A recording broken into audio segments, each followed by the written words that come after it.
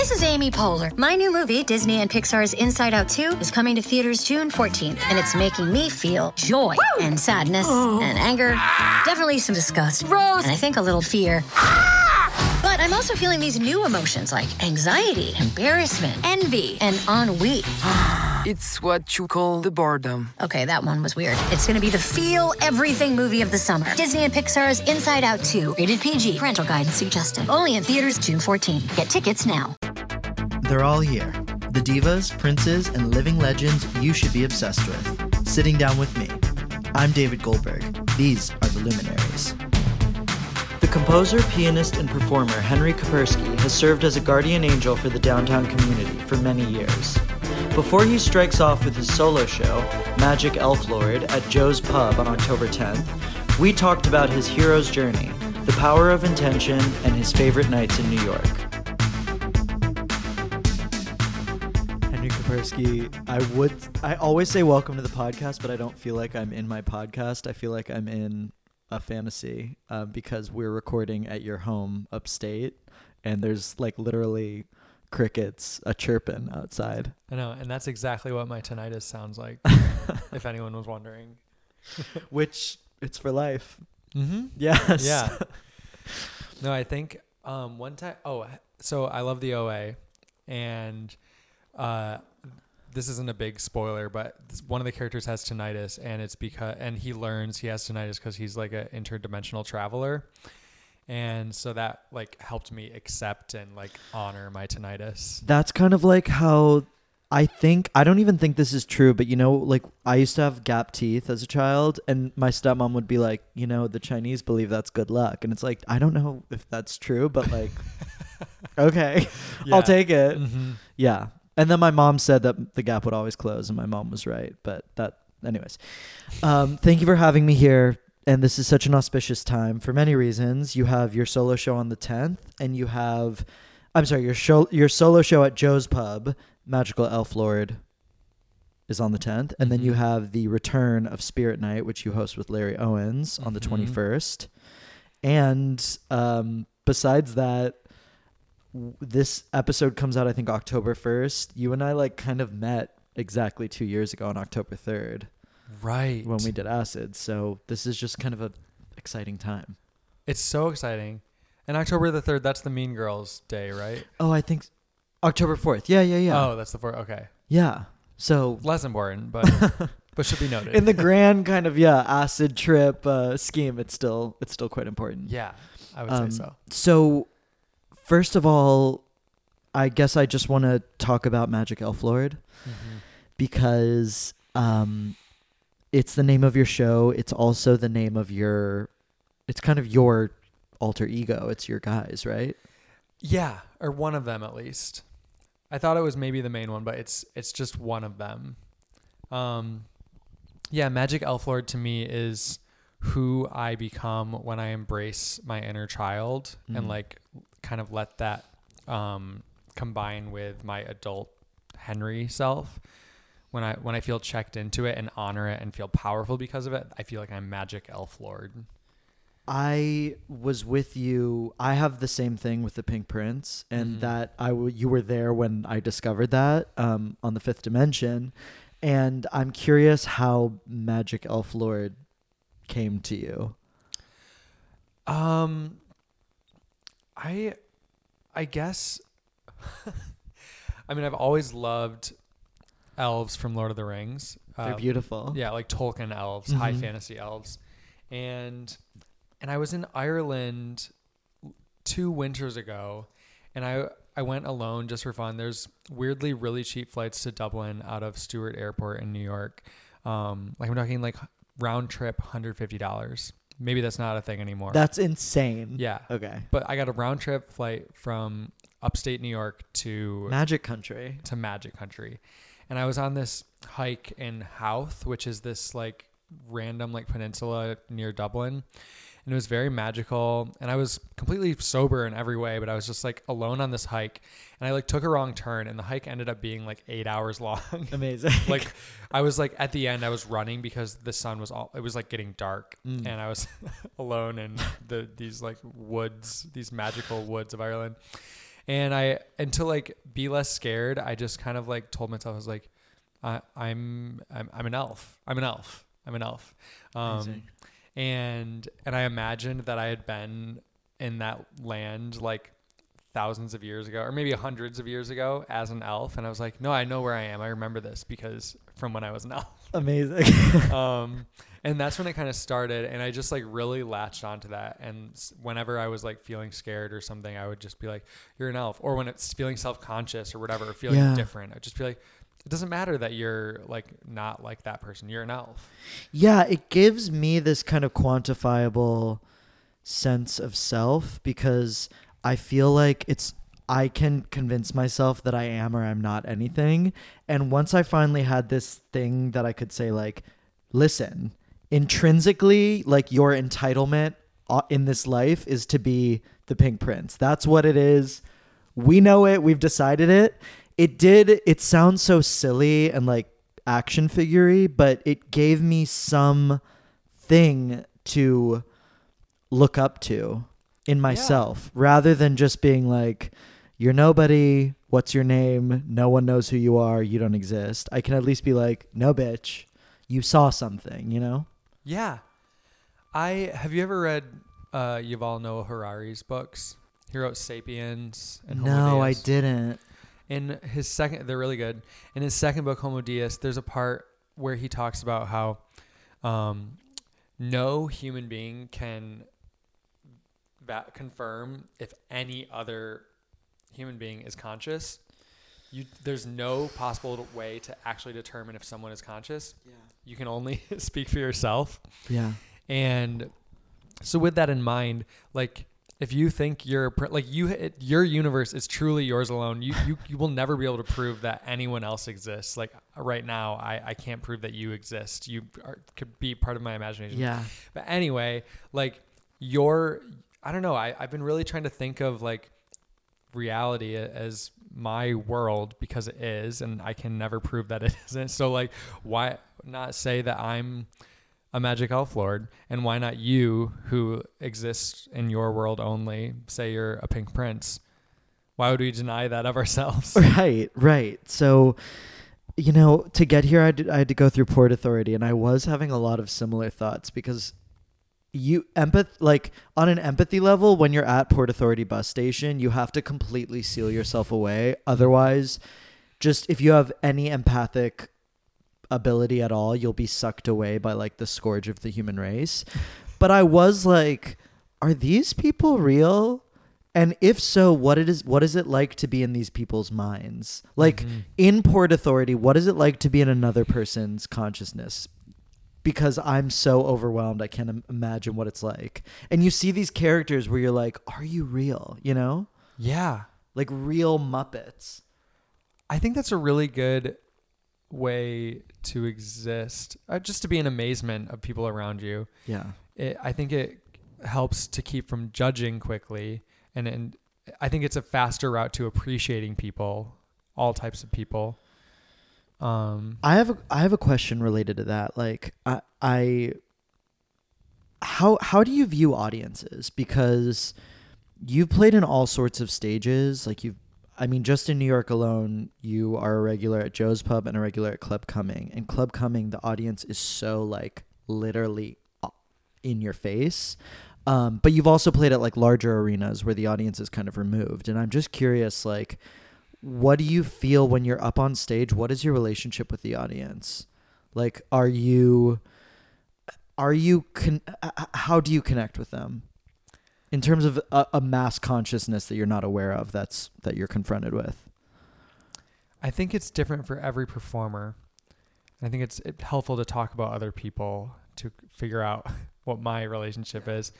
Like with Catherine Cohen, I feel that she uses the audience as like her journal, and she's just writing her thoughts, and the audience is receiving them like ink on a page. Yes. And like feeling it in every way. And I think that for me, when I'm doing something, obviously when I'm playing piano for someone else, I'm just trying to support whatever that is. So with Catherine, I'm just supporting her, writing her journal into the audience. For me, I really feel I I feel like I have to talk to the audience as if we are in a conversation. Rather, like Catherine's writing her thoughts into the audience. I feel like I have to be conversing like we are right now. I feel like something I don't know if it's a limitation. No, I think it's just a difference. I can't do something at the audience and have them receive it. Like it has to be, we have to go through it together, I guess. Which is why I think you probably were so beloved by a lot of improv comedians as an accompanist, because you understood the kind of like dialogue nature. Yeah. Yeah, I guess that that is probably why. And I wanted to ask about, so Spirit Night, Henry hosts Spirit Night with Larry Owens. They had the first edition in August, right? Or July, end of July. End of July at Joe's Pub. And that, I know you set a lot of intention of like, it sounded like when we talked, you wanted the show to serve the audience, to like open them up, to give them something. And I'm just curious about the intention setting of that and then what happened. Yeah. Okay, there's a lot here. Something I think I've learned, at least for myself, but I think this is probably true of everyone. Like intention is everything. And when your intention is for the highest good and to serve as many people as possible, you can do no wrong. Not to get too sidetracked. The other night I was in a cab or an Uber actually, and my driver had this like thingy hanging from, you know how people have things like they usually like the two dice hanging. He had something hanging, but it was like this beautiful symbol and it had two knives kind of in a circle. It was really cool. And I said, "Hey, excuse me, what's your car thingy? What is that?" And he said, "Oh, I'm Sikh, and this is like the Sikh symbol. It's the knives of truth. And with these knives, the knives of truth, you can do no wrong, and you can have faith in yourself and know that you can do anything," or something like that. And so it's the same thing. I was like, this show, it's called Spirit Night. I want people to connect with their spirit or with their soul. I want people to love themselves. The thing I kept saying and writing in my journal was that I want to create a vortex of love. And then I want the ceiling to crack open and for this like tornado of love to come through and for everyone to just feel like so high in a way of like gratitude and appreciation for everyone in the room, whether they know them or not. Yes. And so I don't know. I was like, wow, if that's my intention, like what's going to get in the way of that?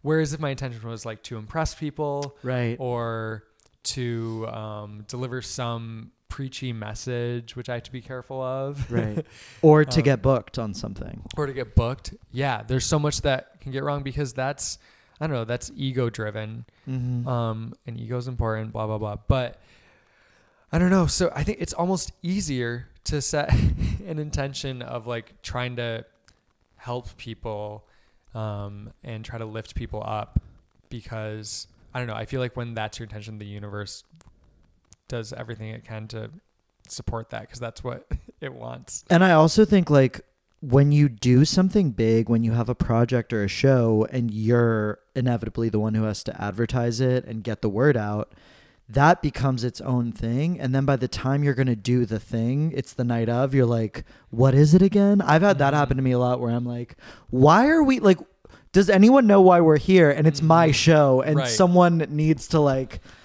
wake up. And so, yeah, that whole idea of being like, no, I need to give the audience something and let's like make that the priority. Because you do get lost in like, do we have enough tickets sold? Blah, blah, blah, blah, blah. Right. So Is to be like, Central coming? Exactly. And then, so when you told me that, I was like, oh wow, he really like took the show back and then was able to give the audience something real, you know? Right. And even with all that intention prep, like the month leading up to it, the day of the show, I still was like, what am I trying to say here? Like, yes, I want to make this vortex of love, but how, like, what am I going to do? Like I assembled these people that I know and trust, and it didn't come to me until like an hour before the show. And I went to the SGI Buddhist Center to chant and just to like completely like free my mind from the show. And I chanted for like an hour and a half. And in the last like minute, like of just kind of like, I don't know, this focus chanting. And the last minute, the download came in strong out of nowhere. Wasn't expecting it. I was like, you know, pretty much giving up. And like, well, I guess I'll just walk back to Joe's Pub and like see what happens. Yeah. Yeah. And the download came and I knew exactly how I was going to open the show and how I was going to end it and tie it all together. And that was it. And it didn't come just like it was everything I had done intention work beforehand led to that download coming. I just had to finally let go for it to come in. Yeah. That's something I'm really learning is like, I don't always get the answer I want when I want it, but it really comes down to like, okay, I'll just make sure I keep all the channels open and that can be the work rather than like whatever I think the main work is. Sometimes it's just like getting out of your own way, opening up some space and like sitting back. Yeah, because if you're too focused on the way you think you're going to get the answer, then you are closed off or you're not paying attention to all the other channels that are around you at all times. I'll never learn. It's impossible. I mean, it's a constant every day or month or year. You have to remember that. You meaning me and all of us. Yeah. Something I want to ask you about. I asked Taylor Trench this and I asked Charlene this because I've seen you perform with a lot of people and have incredible chemistry, and I know that you told me you just performed in Fire Island with Cheetah Rivera, and you said that you had this really strong, you just felt really present and connected, and I'm just curious, like, to be so intimate with someone on stage, especially if they're going off the cuff or improvising and you're following with them, requires a lot of presence, and I'm curious if you, as you've developed in your career or in your life, if you had to do anything or clear anything out that allowed for you to be able to connect with people in that way. I think it's, as a pianist, specifically accompanist, like you just have to make sure you're working with people that have something to say. And like I used to just play for anyone just because I needed to make money. And then once I was like, okay, I don't want to just make money. I want to feel connected to what I'm doing. Then you say, okay, who has something to say? Who, like, there's some people that, you know, they're just like trying to figure out how to be successful. Yeah. And then there's people that are trying to deliver something about themselves into the world.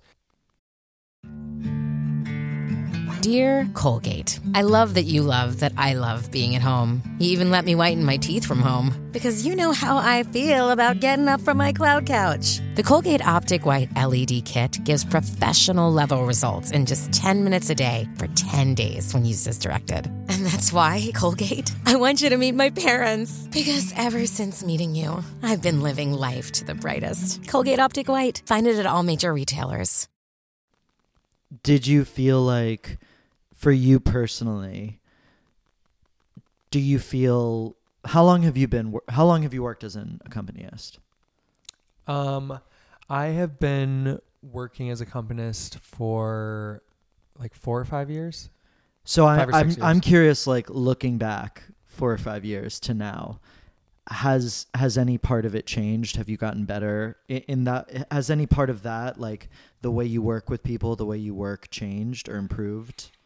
Yeah, I found that when I actually want to try to connect with the singer and support them, then that's when the magic happens. Amazing. When you actually, like, I used to want to be like, okay, like make sure you like stand out, like, you know, be impressive, like add a flourish here, like make sure people notice you. But what's funny is like when I would actually just set my intention or focus on how I can best support the singer which is what you're supposed to do. Right. That's when people do notice and be like, oh my God, I really felt like you were speaking with the singer, like you were having a conversation together or like laying this foundation. Whereas otherwise, I don't know, it's just tacky. Yeah, I think like a strength that you've cracked that unfortunately for a lot of comedians and people on stage, it takes, I think, like 5 times as long. You cracked it way before anyone, is like, if you are trying to compete with the person who's on stage with you, it is never going to work for you. Unless you're crazy, they're going to beat you because you're trying to beat them at something they're doing. So by being yourself and like serving something bigger, you actually offer something, which is, in your case, often when I've seen you perform with Kat or Cole, I'm able to look from Cole, who's in his underwear and a wig, at you, who's just like completely unfazed, and feel a sense of balance and harmony, and not like we're going to just keep escalating into hell. You know, you make it real. Mm-hmm. And if you were trying to like, you wouldn't be you, you know, you wouldn't be Henry. Who would Henry even be? You would just be like a kooky pianist who's trying to like outdo, you know? Right. I think I got lucky in in the beginning, my insecurities are what kept me like really quiet and staying out of the way of whoever I was performing with. It wasn't like me like being like, I'm going to straight man this and like create a contrast. It was just me being like scared and like feeling unworthy of anything. But then I don't know, as I became more confident, then I took that position in an empowered way as like, I'm not going to try to compete. I'm going to like own the straight man. Because the first time I saw you, I didn't know you were performing for Cole, and I was like, especially because you were in the corner and Joe's Pub has that fabulous like pink and purple lighting. I was like, he's like in Asgard, he's like one of Thor's friends, and he's just like this power center. Like whoever that person is, he's the generator right now. Mm-hmm. It was amazing. So how did it go with Cheetah? Can I ask? It went really well. I knew like a month in advance that we were going to perform with her. It was supposed to be this big surprise. It was for an Alan Cumming show, and he said, we've invited Cheetah to come do a song with us. We're going to do Nowadays. Oh my God. And which she originated. And I was just kind of like, oh, exciting. Like now that I'm playing for Alan, I'm just like, yeah, I'll expect to like meet Broadway legends like from now on. So I didn't think much of it. And then we got to Fire Island, and we like went into Daniel Nardicio's Big Dick's halfway in, and Cheetah was sitting on a stool at a table eating this amazing meal that Daniel had made. And I introduced myself to her, and she was just really nice and normal. And so I was still just kind of like, cool, this is all very normal. And then the next day we met to rehearse, and we went into the rehearsal room. There's an upright piano, and I rehearsed with Alan and Ari Shapiro, and then it was time for Nowadays. And what happens is Alan starts the song, "It's good, isn't it grand?" And then Cheetah was going to walk on stage for the second verse, and everyone's going to go crazy. We're starting with, oh my God, "There's men everywhere, jazz everywhere." Yeah. So we start the song, and Alan's singing, "It's good, isn't it grand?" And then Alan finishes verse, and then Cheetah starts singing. She goes, "There's men everywhere." And suddenly I realized what was happening. I was like, oh my God, Cheetah Rivera originated this song. She was she's the first person to sing this iconic song that gay men and many other people like hold so dearly. And I'm playing with her. How the fuck did I get in this position? And I just like, my whole body like became like, I don't know, cold and hot at the same time, just chills running up and down. And it was just like, I felt the message I was getting was like, it's happening right now, so you better fucking enjoy every second. Like it's happening. Like this is your dream. Like Very you 10 of 5 Cups, years ago couldn't even believe this would happen, that you'd be in a room with Alan Cumming and Ari Shapiro and Cheetah Rivera playing Nowadays. So you better fucking soak up every single like photon of energy in this room. And I did. And it was amazing. And then the shows were wonderful, and I don't know, she's 86 years old, and she danced, did all the movements, and it was just, and Alan and Ari too, they were like, kind of like, I can't believe we're doing this. Like Alan has performed with Cheetah before, but Ari, you know, who is a celebrated journalist, was like, I can't believe I'm performing Nowadays on with Cheetah Fire Rivera. Island. On Fire Island. Like, yeah, it's, I do think there's something about that story where I'm like, yeah, I'm sure the earlier version of you who was insecure and like thought you just needed to be quiet, maybe that person would never have been ready for Cheetah Rivera. So it probably would have been unbelievable. But now you're like, you know, the universe is like, bitch, you're ready. Like, we're here. You did it. And nowadays is a very easy song to play on the piano. Mm-hmm. But yeah, me in an earlier state would have been too nervous to bring it. And now here I was just like, you know how to play nowadays. Yeah. It's so super fucking easy. So have a blast, let it be easy, and do your thing with Cheetah Rivera. So Magic Elf Lord, the show, I want to talk about, I want to hear about what it is, because I want my listeners to go, but I'm curious about the genesis of it. And you had a solo show about a year and a half ago at the Duplex called Halo Pop. And I'm just curious, and it's almost been exactly 2 years since that. So I'm just curious about kind of what the journey has been to this and where you want to take things and all of that. I did Halo Pop. I did 6 performances of that a couple years ago. And it was like, still, it's like the thing I'm most proud of that I've ever done. I felt like I really put my whole personality and like skill set into it. And I feel like I really gave like an emotional, meaningful show, and I was really proud of it. And so then I was kind of burnt out from that, and I was just kind of focusing on who I was working with and just moving along. And then in this winter, I was getting really depressed, and my friend James was like, put up a show, do a show at Joe's Pub. You're there every week. I'm sure they'd love to have you do something. So in February, I love those conversations because anytime someone says something like that to me, I'm always the last one to know. And I'm like, oh yeah. Like, I'm sure when he said that to you, you were like, how has that never occurred to me? Yeah. Because of course you should. But yeah, it wasn't on my radar at all. Oh, and something else about this. I'm obsessed with this singer named Becca Stevens. She's my number one. It's like hard for me. Sometimes I have to make myself listen to other music because I'm like, you really can't listen to Becca Stevens like for another hour today. She's so amazing. She has this album called Regina, and it's based on like queens, and not that like as in female rulers, not like the borough.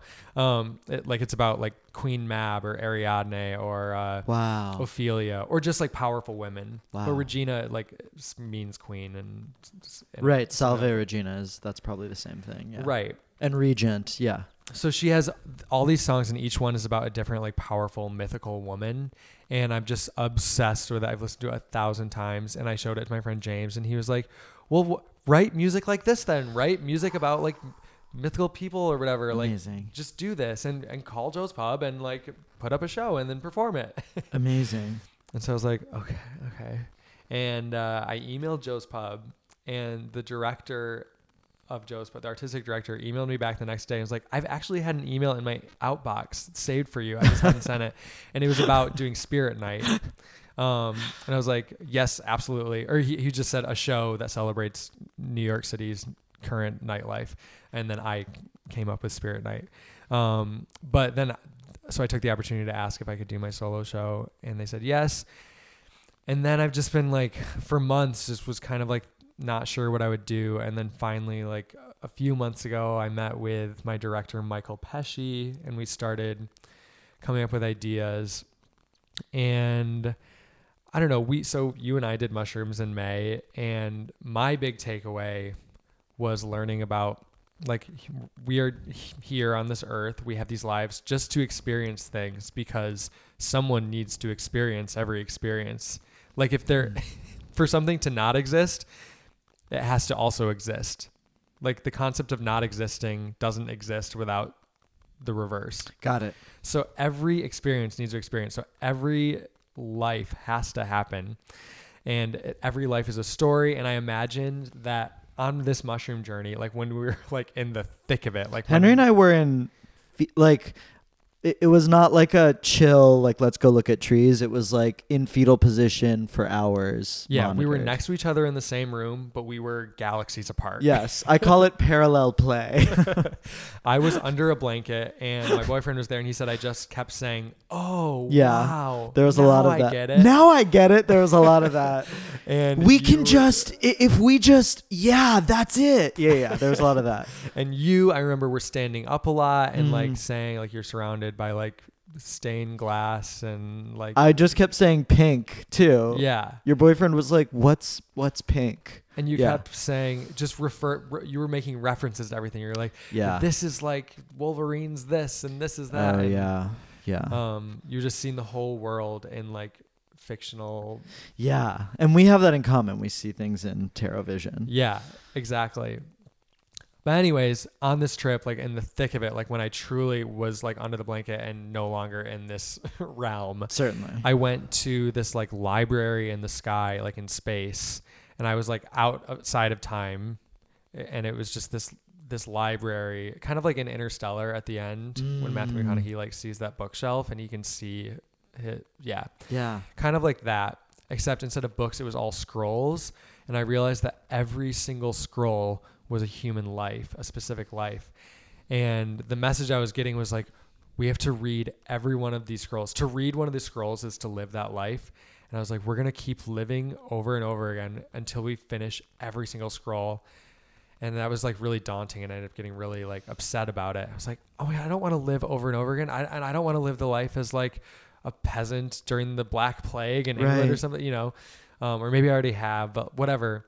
And then I realized, oh no, but there's a way. There's in Course of Miracles, they call it the celestial speed up.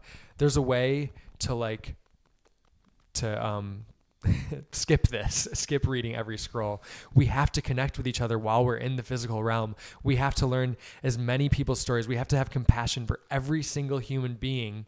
And to have compassion for someone is to like connect in a way where you absorb their experiences, or even if you don't know exactly what they went through, when you find that connective like experience or feeling, then you don't have to read their scroll. This is how it worked in like the mythology. No, that makes sense. Because when I went to the fifth dimension, they were like, I was like, what's going to happen? Like, isn't the world ending? And they were like, don't worry about it. They were like, you just need to be worried about linking together the entire human consciousness. And then if you can create one single consciousness, you can come up here and join us forever. Yes. So I was like, okay, well, that's doable. Yes, it's the same thing. And I mean, it's this. Yeah, it's it what is the every same great thing. religion talks about is like the what is it called in Christianity when Jesus talks about like, I don't know, Christ consciousness, like Christ when consciousness, yeah, and like Brahman, yeah. the last judgment is when, no, that's something else. But you know, when everything, the rapture is when like people think it's just the good people. No, it's when the rapture will happen. Right. Sounds so insane. The rapture will happen when every single person has compassion for every other single person on the planet.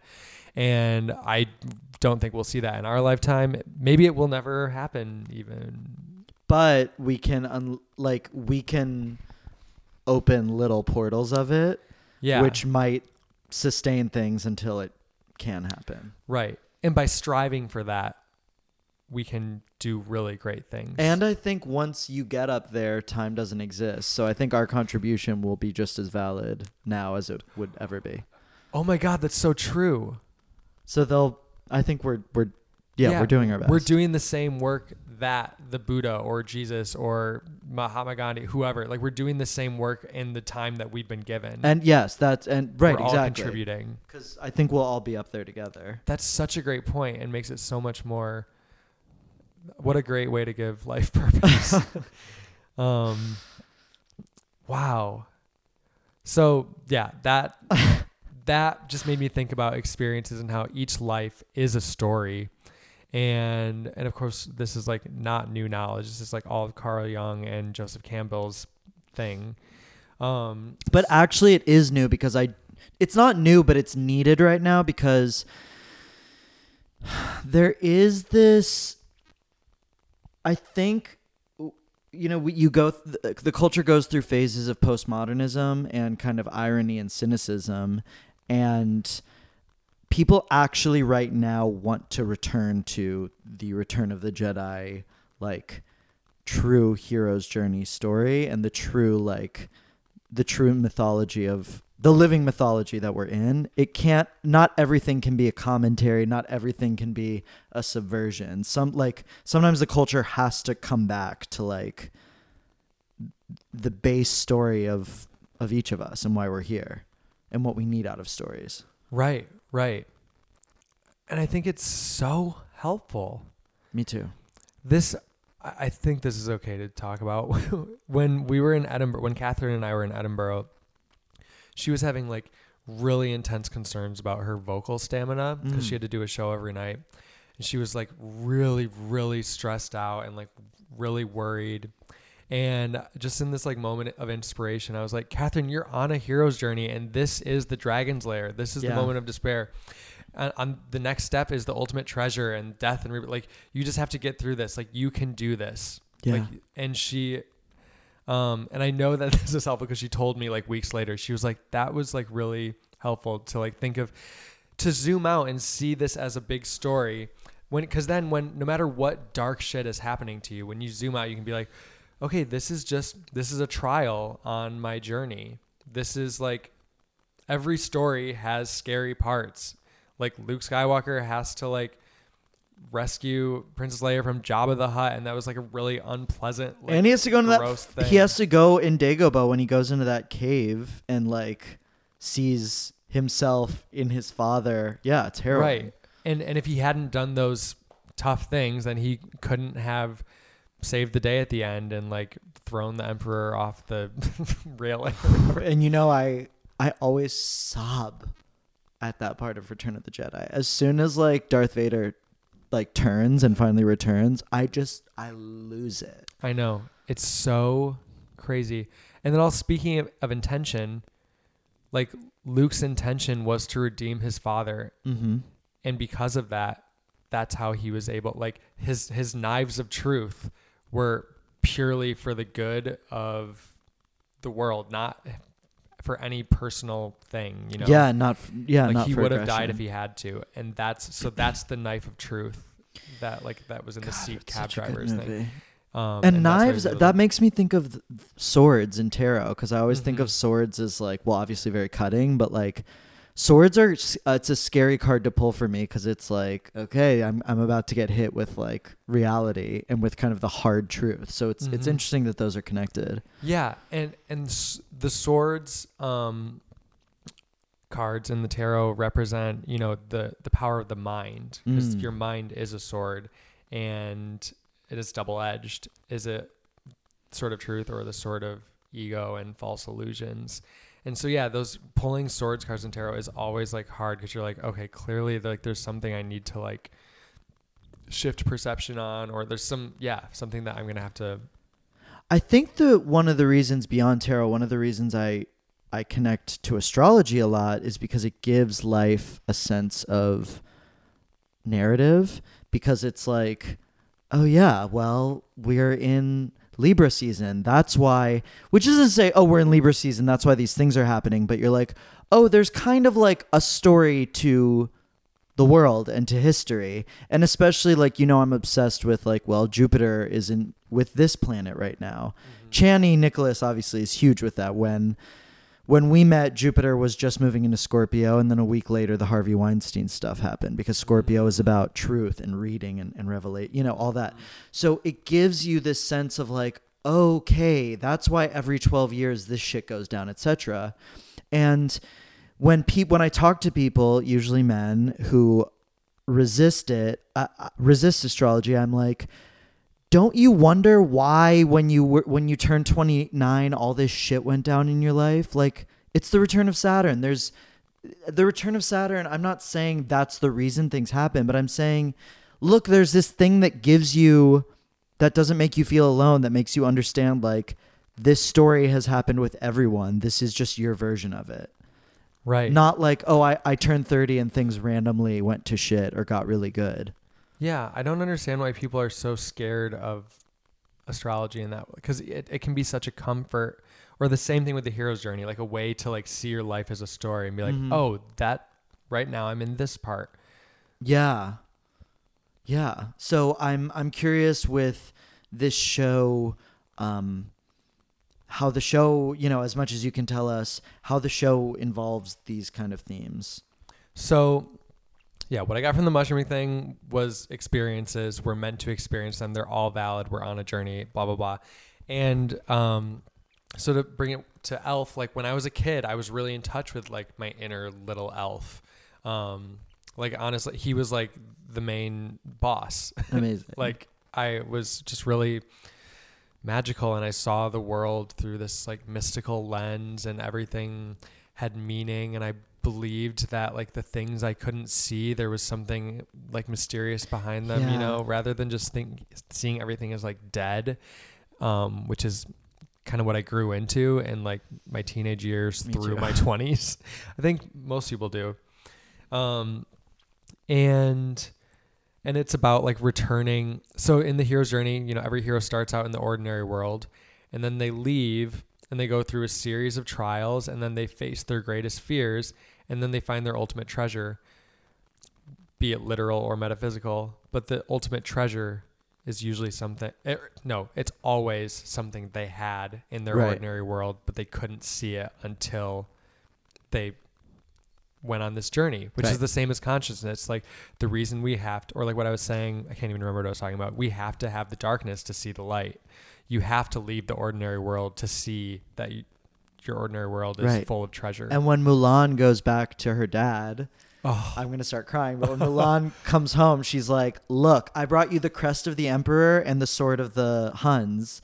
And her dad is like, you're like, he knocks it out of her hand. He's like, God. To have you as a daughter is the greatest gift. But it's like, yeah, bitch, you're it. Like, you got it. It's, perfect hero's journey movie, actually. Mulan is also a perfect movie. But yes, sorry.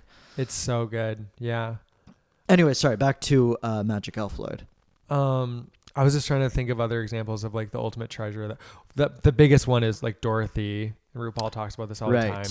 She had the power to go home the whole time, but she wouldn't have believed it until she went through these series of journeys.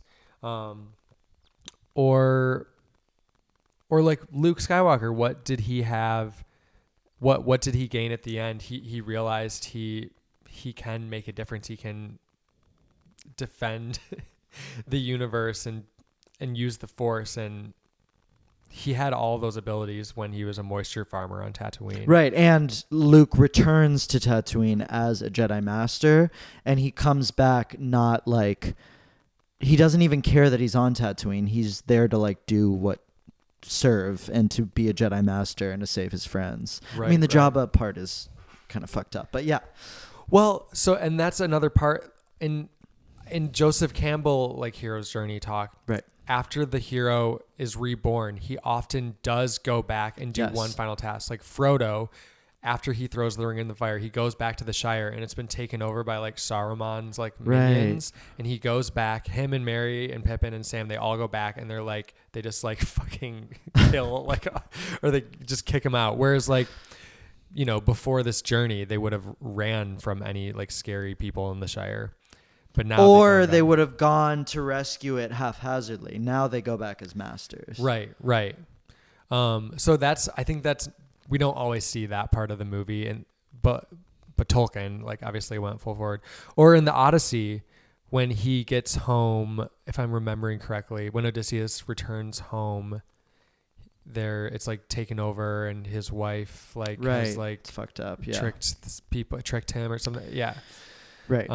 Or like Into the Spider-Verse, which is also perfect, is like, you'll love. I know. You'll love. And it's very good on mushrooms, by the way. Gorgeous. But yeah, he like the whole movie, he's trying to be Spider-Man and it's not working. And then once he has the realization, becomes a master, then he puts the suit on and it's effortless and he rules. And then he can go continue on and complete the tasks. Yeah. Right. Yeah. It's like, how are we entertained by movies at all? They're all the same. Like think of Devil Wears Prada, like Anne Hathaway. Mm-hmm. It's the same thing. Like her like ability to be like really precise and anal or whatever, which was seen as like a bad thing in the beginning, ended up being like why she was able to like end up being Better than Meryl's, everyone. Yeah. like prime thing. And yeah. And then she becomes at Meryl's level, and then she walks away and goes back to her life. Right. As a Jedi Master. Yeah. Amazing. This episode is brought to you by Shopify. Whether you're selling a little or a lot, Shopify helps you do your thing, however you cha-ching. From the launch your online shop stage, all the way to the we just hit 1 million orders stage. No matter what stage you're in, Shopify's there to help you grow. Sign up for a $1 per month trial period at shopify.com/special offer, all lowercase. That's shopify.com/special offer. Just over and over again. So anyways, my show, I just kind of, I brilliantly walk the audience through the hero's journey using references kind of like we're doing now, but with music and with my own life. And I haven't done it yet, but my intention is for the audience to kind of get sucked into a hero's journey that we create together, and for us to, I don't want to say much more than that. Amazing. I'm but curious what sort of like reading and stuff you've been doing in preparation. Because we talked about Gnosticism, if I'm allowed to say this. Yeah. Which blew my mind. So I thought Gnosticism would have a much bigger part in the story because I did all this research on it, and now it doesn't have any appearance in the show, but it did inform a lot of the way I wrote it. Which I love that you can go to a show at Joe's Pub that's informed by Gnosticism. And like... Can we talk about the Gnostic creation story? Yes. Okay. So, and I'll do it fast because it is so fascinating. So there's Sophia, who is before time. She's an aeon. She exists in the pleroma, which is just everything. Like it's just this. Aeons are like higher dimensionals and archons are like lower dimensionals. I believe that's correct. Okay. Yeah. Aeons, they're not even like gods, because gods are like more like personified. Right.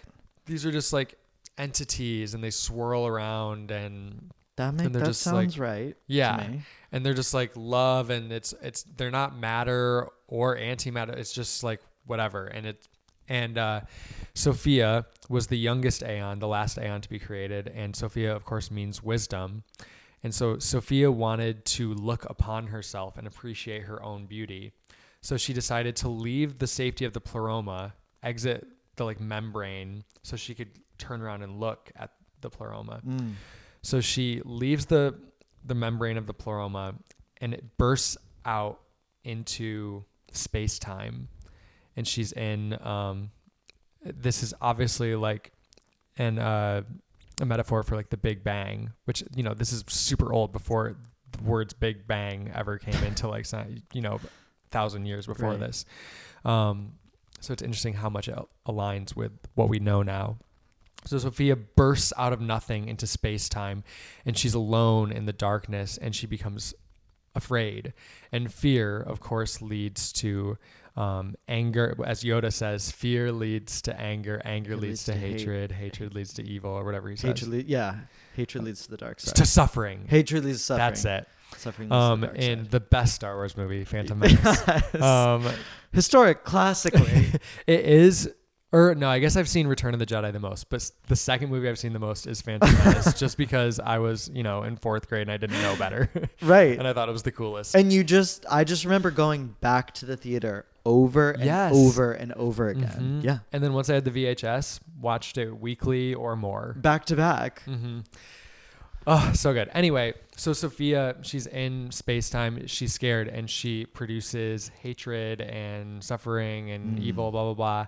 And those, out of that like shame and evil, comes this monster called the Demiurge. Right. And the Demiurge couldn't see anything around him. He just saw all this chaos, all this matter, like, asteroids and just everything. And he thought, oh, this is mine. Like, I'm the only like living thing here. And he said, I'm the father of this. I am the creator. So this is obviously who we know as the Abrahamic God, the Demiurge. And God ended up creating the earth, and he created animals, and the animals eventually like evolved to, like lower Homo species, like Neanderthals and stuff. And then he wanted them to, he wanted people to like worship him. And so he like gave them like the spark that of intelligence that allowed them to become humans.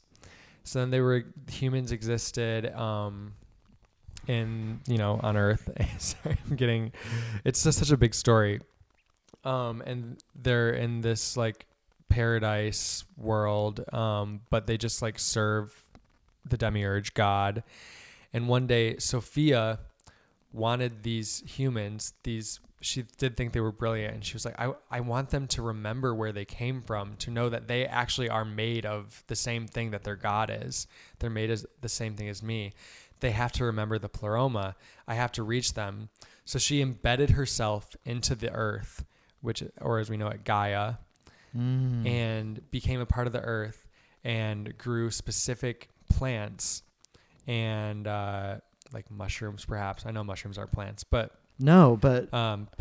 grew like this special information inside these plants. And then one of them was, of course, an apple tree. And she took the form of a snake and found a woman named Eve and said, eat from this tree and you will have the knowledge of the gods. And so Eve does eat the apple, and she gives it to her male counterpart, Adam. And they waken and they realize that they're part of something bigger. But God sees what's happened. He gets really pissed off, and he banishes them and just puts shame on them and scares them. And I don't know. So that's the Gnostic creation story. And I think it's so incredible. I was just reading in Rachel Pollack's tarot book this morning about how, like, if you look at the tarot and in the land that's Israel, Palestine now, like, the goddess worshipping religions back then believed in the fruit of knowledge and the serpent of truth and the tree of knowledge. And then the Judeo-Christian thing flipped it and that all goes in line with every goddess worshipping society, which is like, they all did mushrooms because mushrooms came out of the earth, or mushrooms came out of bull dung. And what is the bull but the goddess, because the horns look like the female reproductive system, which looks like the waxing moon, whatever. And of course, like war. And we read this in that book Trip too, like the Judeo-Christian warring society, masculine societies flipped everything. Right. Or as we know from reading Mists of Avalon, the Druidic people in the current United Kingdom, it was a goddess worshiping culture, and same thing, the Beltane fires and mushrooms and having sex with your brother. She's really, Marion Zimmer Bradley has a thing with incest, like every goddamn chapter. Oh, I feel bad bringing this up did I tell you about Marion Zimmer Bradley? No, tell me. So it turns out she, after she died, her daughter came forward with some really upsetting information. Like, Marion and her husband like really sexually abused her, their daughter, and many other young women. And so she was basically like a pedophile. I'm sorry like incestual. I know, it's so disappointing. Thank you for not telling me till after I finished the book, because I love that book. I know. Well, and it's the same that like, so Lewis Carroll was a pedophile too, and like or maybe not a pedophile, but there's debate about that. He may have just been confused, but there's so many authors or people that create incredible, inspired art, but then also have deep problems. I mean, most amazing artists have really deep problems. Leonardo da Vinci was like a deeply troubled person. And, I'm not saying it's okay, anything bad that they did. I'm just saying, no. I think in some cases, like, the work they did will have more lasting importance than the person and their mistakes and their shit. Like, I thought that too with Harvey Weinstein. I was like, no one's going to remember that asshole's name in a generation, but some of the movies that his money helped create that will make some difference will outlive him and outlast him. Right. And like, art, once it's out there, it is not a part of the artist anymore. That's true. It is not. Which is why whenever J.K. Rowling starts tweeting about, actually, no, this character was gay the whole time, it really doesn't matter. Like, I think that's why people get angry about it, because it's like, you're out of the picture. The characters are now real. You created them. You were their vessel and their deliverer and their vehicle, but like you've released them, so now they belong to themselves. So like whatever you do now, they're kind of protected from you in some ways. Right. Absolutely. And it's also helpful as an artist, once you put something out to the public, it's no longer yours. Yes. To look at it from the other angle. Yes, like it you is can't helpful. care about how it's received, because if you cared about how it was received when you were making it, it wouldn't be authentic to you. It's true. And something I've been telling myself recently, because like I'm writing a book, I really don't know when. Like there's just this could take years and years and years. But sometimes I'll be so excited about it in myself because no one knows what it is or what it's about. No one else is working on it with me. And I'll have these moments when I'll be like, I'll see a movie that makes me get a new idea, and I'll feel so excited. And recently I had to say to myself, like, you need to cherish this because this is the book. Like, because once you've written it, you'll get to like maybe talk about it and make money off of it, but it will be gone. Like I need to cherish this moment now, writing it. And it's kind of like what you were saying, where it's like you had all these great performances with Cheetah, but like that rehearsal, that was when you were like, wake up, know? Yes. Yeah. Yeah. The experience of creating the art is what you need to cherish. So before we wrap up and people buy their tickets immediately to go see Magic Elf Lord on the 10th and Spirit Night on the 21st, which I am going to be performing in, and it's going to be incredible. I want to talk about another anniversary. It's October 11th is going to be the 2-year anniversary of you and Kat Cohen's show, Cabaret, at Club Cumming. Oh my God. Yeah. That's amazing. And I just we're recording on September 29th. This is my 5-year anniversary in New York. And if I think about like the moments, that first show, I'm never, ever going to forget it. Yeah. It was really, really special. Yeah. I remember it too. Yeah. We were just so excited to like be at this new venue that had just opened. Yeah. Club Cumming. And I don't know. And Catherine had already like really done a lot to like get who she is out to the people. And I don't know, people showed up, the audience was so excited, and I can just remember the way the room was lit even, and just how magical it was. And I just remember at the end, first of all, it was the craziest lineup, and that was the night I didn't know who Larry Owens or Natalie Walker were. Oh. And that was the night that I saw them for the first time. I'm sure I saw a lot of other people. No, I certainly saw a lot of other people at Club Cumming, thanks to you and Kat, that I never would have written about or heard about. I mean, I wouldn't have even heard about Kat if you hadn't said, like, you should come to this duplex show and see my friend.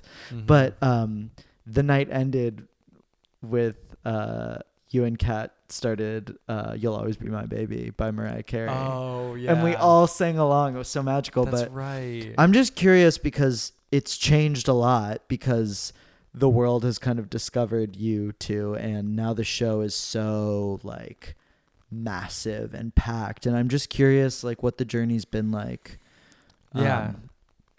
It's we just both really feel so lucky. Like it was both of our individual like respective dreams to like be able to do our own show every week and have people come. Doing a show and having people come is such like a huge thing. Like there's so many things to see in New York City. So to have a show that is not only is it full, it's packed. People can't get in. And people are like, I did it 2 weeks ago and I was like, I can do anything I want tonight. Mm-hmm. And they're going to be supportive because they're just like happy, and you guys make them so happy, and they're like, they're there for you. Yeah. We tapped into that energy that makes New York City special. Mm-hmm. And it reminds me of like 3 or 4 years ago, at almost every Monday night, I would go with friends to see Bob the Drag Queen at Barracuda for free at midnight on Mondays. And it was packed. Like you have to get there early. You have to get there like 11 to like even get in the room. And then you wait for an hour, and then Bob starts like a half hour late. And it was like just always the best show. It was the best entertainment in New York City Yeah. at the time. There If was you know. nothing. Yeah. And it was that thing where we'd be in the audience and everyone could feel like this is really special and Bob's gonna take over the world. And then when he got on Drag Race, just everyone, there was no questions. Like Bob won. Like the moment we found it was announced he was on, we're like, and he won. We know.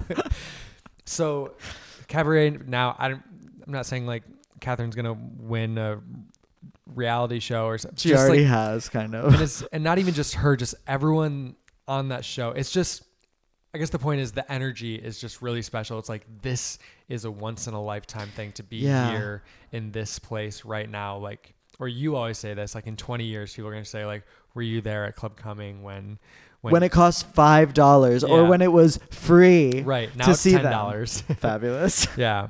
Or like, I remember the second show that we ever did, I remember Joe Firestone was a guest and her bit was she had people in the audience yell out a food that you would order at the diner and she would say if it would be good or not. So people would be like, grilled cheese, and she'd be like, yeah, that's gonna be good, that'll be good. Potato salad, that you might be disappointed. That was her bit. It killed. People were dying. And I was like, I'll never forget this. I'll never forget the night. And I was playing like mood music on the piano. I was like, it was honestly the same as playing for Cheetah now. Underscoring Joe Firestone, responding to diner food being yelled at her. Peter Smith Cumming. That first night did their Nancy Grace material, and they came in with a bag, they came in with a dozen donuts, and they started cramming their face with them while they were lip syncing Nancy Grace. I'm gonna start crying. I'm laughing. It's so funny. Yes, I remember sitting like on the ground with my holding my knee. I was like in a little ball looking up, watching Peter do that. Oh my God. Yeah. It's cinematic, and I don't know. You were performing 2 weeks ago, and I thought that it was an original song. Apparently it's an Elton John song. But I was like, oh wow, Henry wrote a really good song. But Kat wrapped her arms around me and we were both watching you, and I was like, this is so romantic and magical. So I guess I want to say, like, in closing, that and all the people you've connected me with and all the this whole world you've opened me up to, really, I don't know who I'd be without it. Really, I don't know where I'd be without it. The world would be nothing without you. Who made us all feel like we existed at all by like putting us in timeout and not only just putting us in, but the way you would write about all of us. It felt like even if you hadn't seen us perform yet or knew what we were doing, it seemed like you could saw right through people. And you just wrote about us so beautifully in a way that empowered us and made us feel. And now you're in it. You're not writing about us anymore. Maybe you still do, but now you're one of us. It feels weird. It's not a club, but you're one of those people. Well, thank you for seeing that in me early on and like being my wizard. And I think the 10th and the 21st, but I think your month at Joe's Pub to come. I encourage everyone to see Henry. If you've never seen him before, or if you've seen him a million times, I think it's going to be completely new. Yeah. Thank you. Yeah. I'm really excited. This is your Return of the Jedi Master moment. I think it is. Okay. Well, thank you for this. And, and come see me in Spirit Night on the 21st with Henry. That's going to be amazing. It's going to be really special. Thank you, Henry. Thanks, David. If you enjoyed this episode of The Luminaries, let me know. Give me a 5-star rating on iTunes. Write a glowing encomium. Share it on your Instagram stories. Email it to your Aunt Joan. And help make this series bigger and better with every episode. Thank you for listening, and let's grow together. See you next Tuesday. Bye-bye.